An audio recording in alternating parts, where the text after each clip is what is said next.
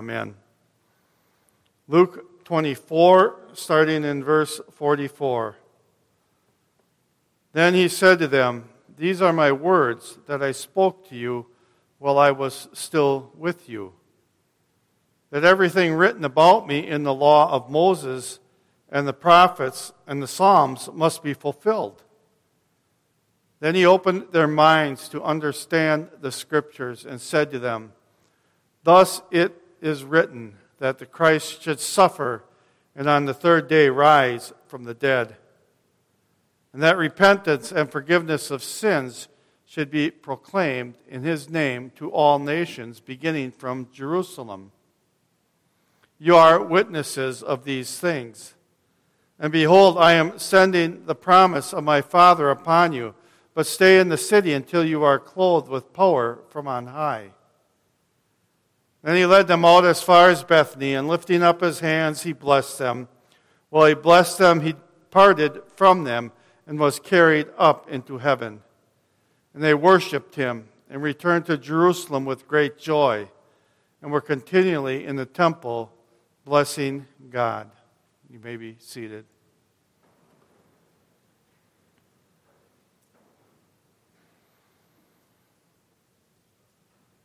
You know, you're here tonight to hear these words, and that exposes your hearts.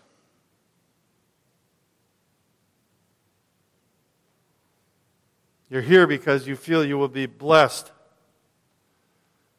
by this historical event of our Lord returning into heaven. You're here because the veil of blindness has been removed from your eyes. And that is the work of Jesus Christ. He says, then he opened their minds to understand the Scriptures.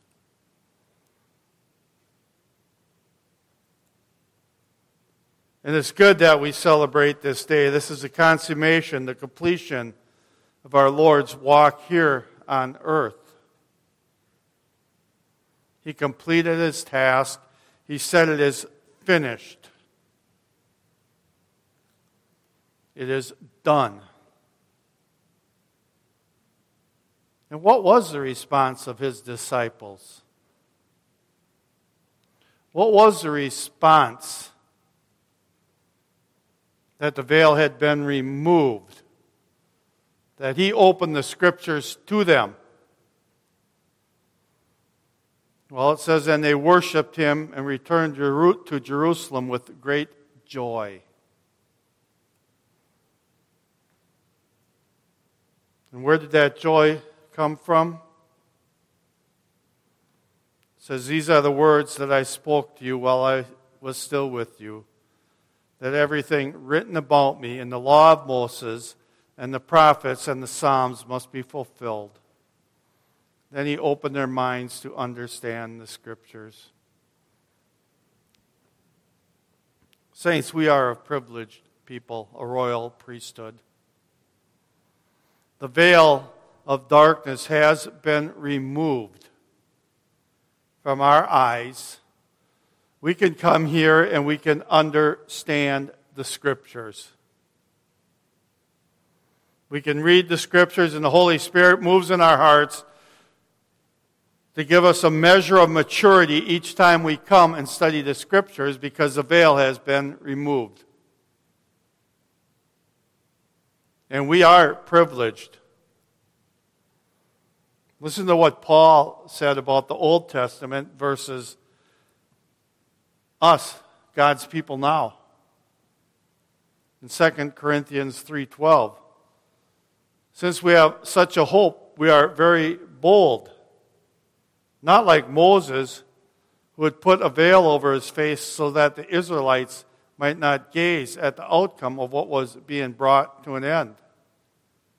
But their minds were hardened. For to this day, when they read the Old Covenant, that same veil remains unlifted. Because only through Christ is it taken away. Yes, to this day, whenever Moses is read, the veil lies over their hearts. But when one turns to the Lord, the veil is removed. Now the Lord is the Spirit, And where the Spirit of the Lord is, there is freedom. And we all, with unveiled face, beholding the glory of the Lord, are being transformed into the same image from one degree of glory to another. For this comes from the Lord, who is the Spirit. Do you see how privileged we are? When that veil has been pulled back, we continually grow and mature in the Scriptures, gaining knowledge and understanding and peace and comfort from the Word of God. We have unveiled face. We see the glory of God. We understand the glory in His ascension. And we should rejoice and celebrate this day. Because where did our Lord go? Hebrews 1:3. He is the radiance of the glory of God and the exact imprint of His nature, and He upholds the universe by the word of His power. And after making purification for sins, He sat down at the right hand of the Majesty on high.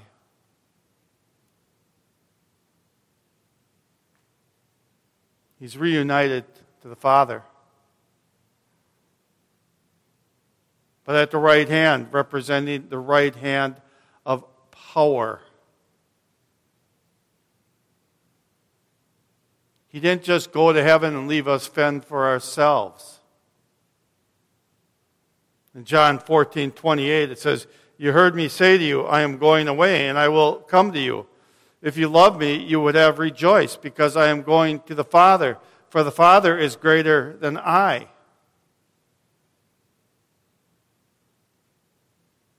Do we rejoice that Jesus is now with His Father? We should. His rightful place. His work here was done. He said it was finished. He came here, completed it. But it's not only for His benefit that He received or He returned to His Father, it's for ours. Listen to what Romans 8:34 says. Who is to condemn? Christ Jesus is the one who died. More than that, He was the one who raised, who is at the right hand of God, who indeed is interceding for us.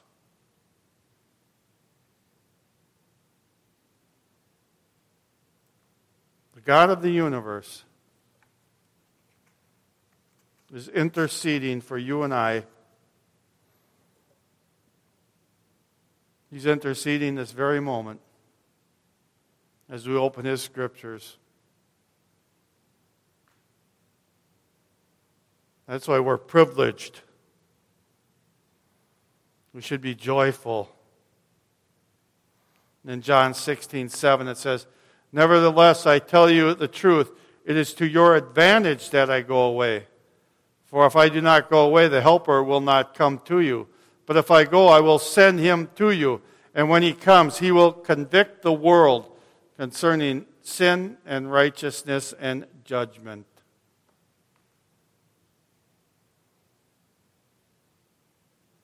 He's advocating for us, interceding for us, because we, His church, His people, are the ones that are to intercede into the world concerning sin and righteousness and judgment.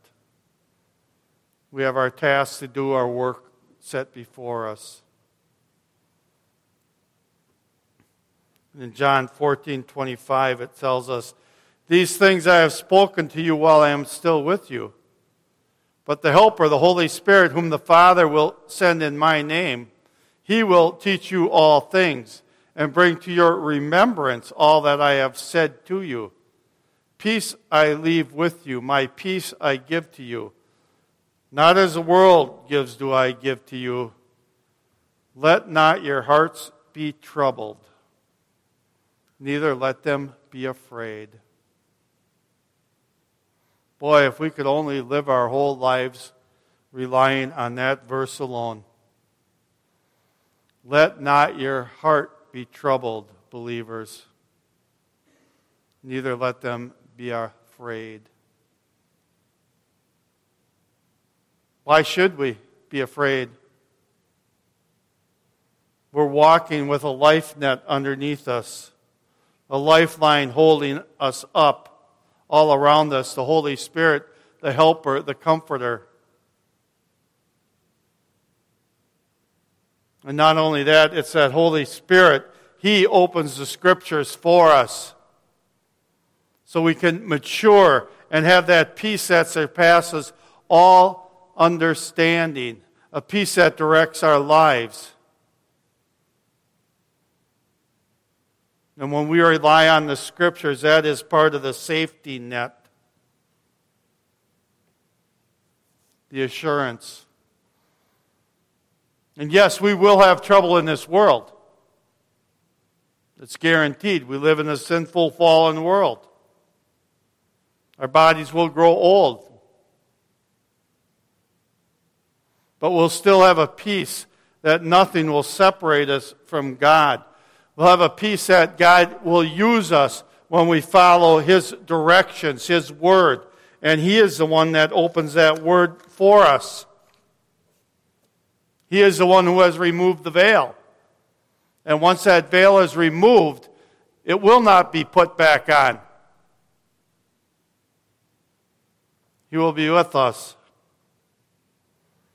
In John 16:33 it says, I have said these things to you that you may have peace in the world. You will have tribulation, but take heart, I have overcome the world.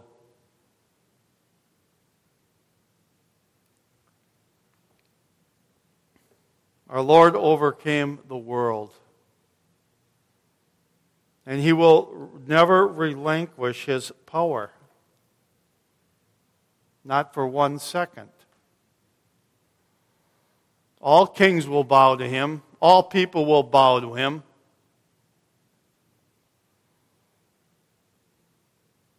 And as we bow to Him and seek more maturity, He will use us.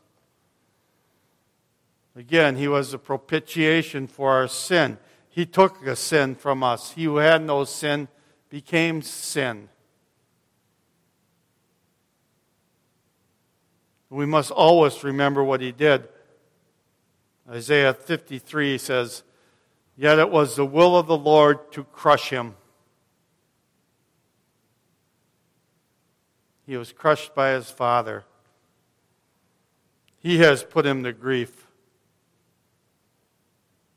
That's why Jesus cried out, my God, why have you forsaken me? But it was for us. In order for Him to crush the head of the serpent, He had to be crushed by His Father. He did His job. He did His task. And now His task is ruling and interceding for us as we walk through this world. It tells us in Hebrew 10:12. But when Christ had offered for all time a single sacrifice for sin, but when Christ had offered for all time a single sacrifice for sin, think about that. He covered all the saints, all of us, for all eternity, waiting from that time until His enemies should be made a footstool for His feet. For by a single offering He has perfected for all time those who are being sanctified, waiting from that time until His enemies should be made a footstool for His feet.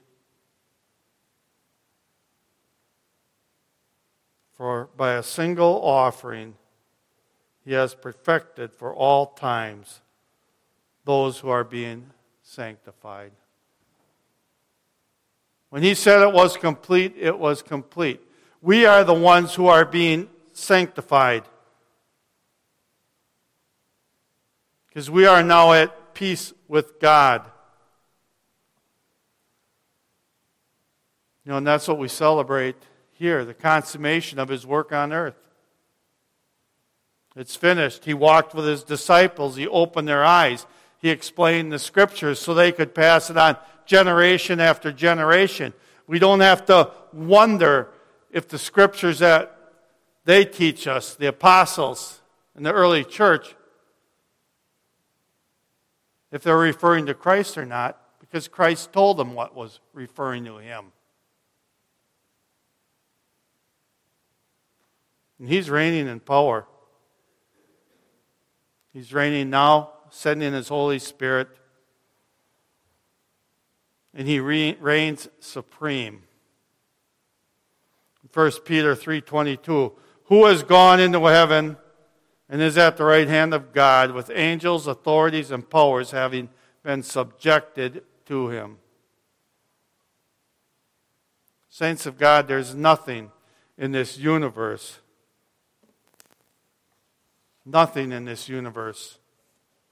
that is not subjected to Jesus Christ.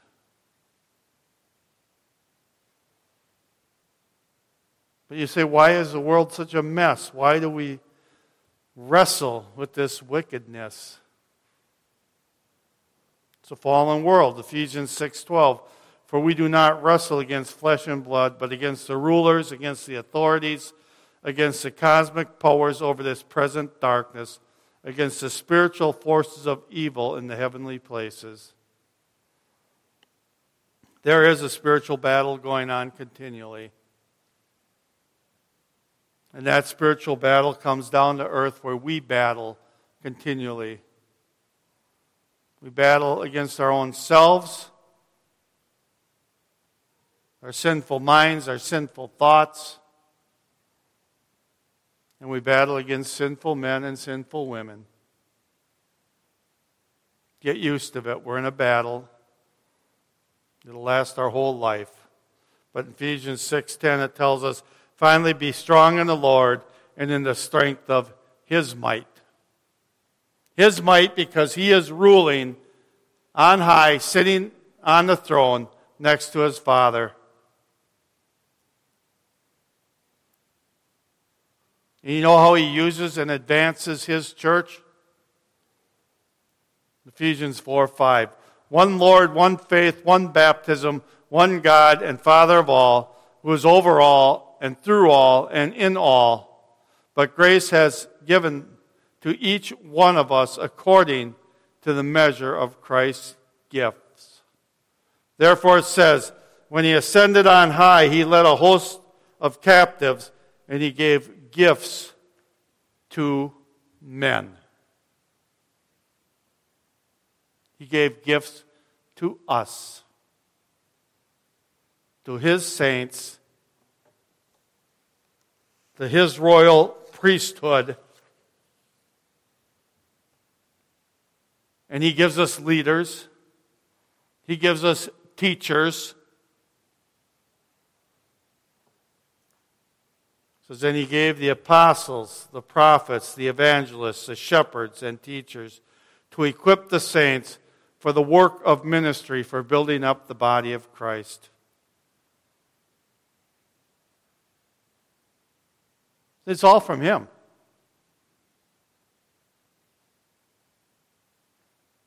It's all from him. And that's why it tells us in 1 Peter 2:9, but you are a chosen people, a royal priesthood, a holy nation, a people belonging to God, that you may declare the praises of him who called you out of darkness into his wonderful light. Once you were not a people, but now you are a people of God. Once you had not received mercy, but now you have received mercy.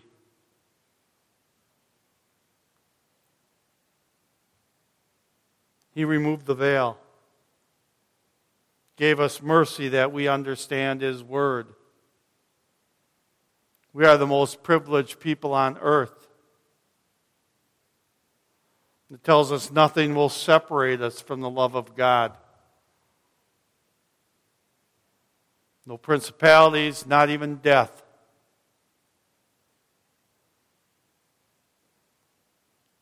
The thing is, his church wins.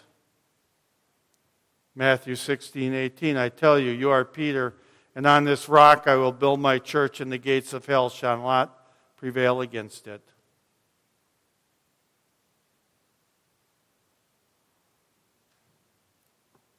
We are part of that church. You're here demonstrating your faith that you believe that this day is important. To remember and thank our God for ascending, sitting at the right hand of the Father. Thanking Him for all the works that He did when He walked on this earth.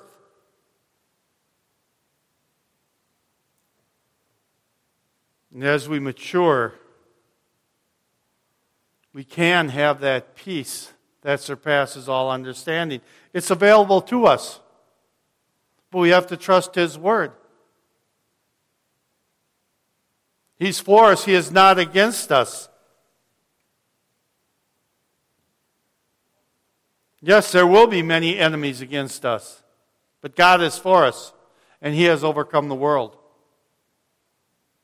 And He will use these trials to advance His church. And we are all He has, His saints. He set it up that way. But we have Him interceding for us, and the Holy Spirit enlightening us, and His Word to guide us. So we are a privileged people. And that peace should surpass all understanding. Let us pray. Our Lord and our God, I just pray that your peace, that peace that surpasses all understanding, comes upon each and every one of us, and that you embolden us to know and to trust that we are your royal priesthood, a chosen people, and that we are loved by you. And I pray, O Lord, that you help us to comprehend that fully, how much you love us. Because when we look at ourselves, when we look at our hearts, and we see the sinfulness that we can have even in ourselves, what amazing love that is, that you loved us to save us while we were yet sinners. We thank you and praise you in Jesus' name.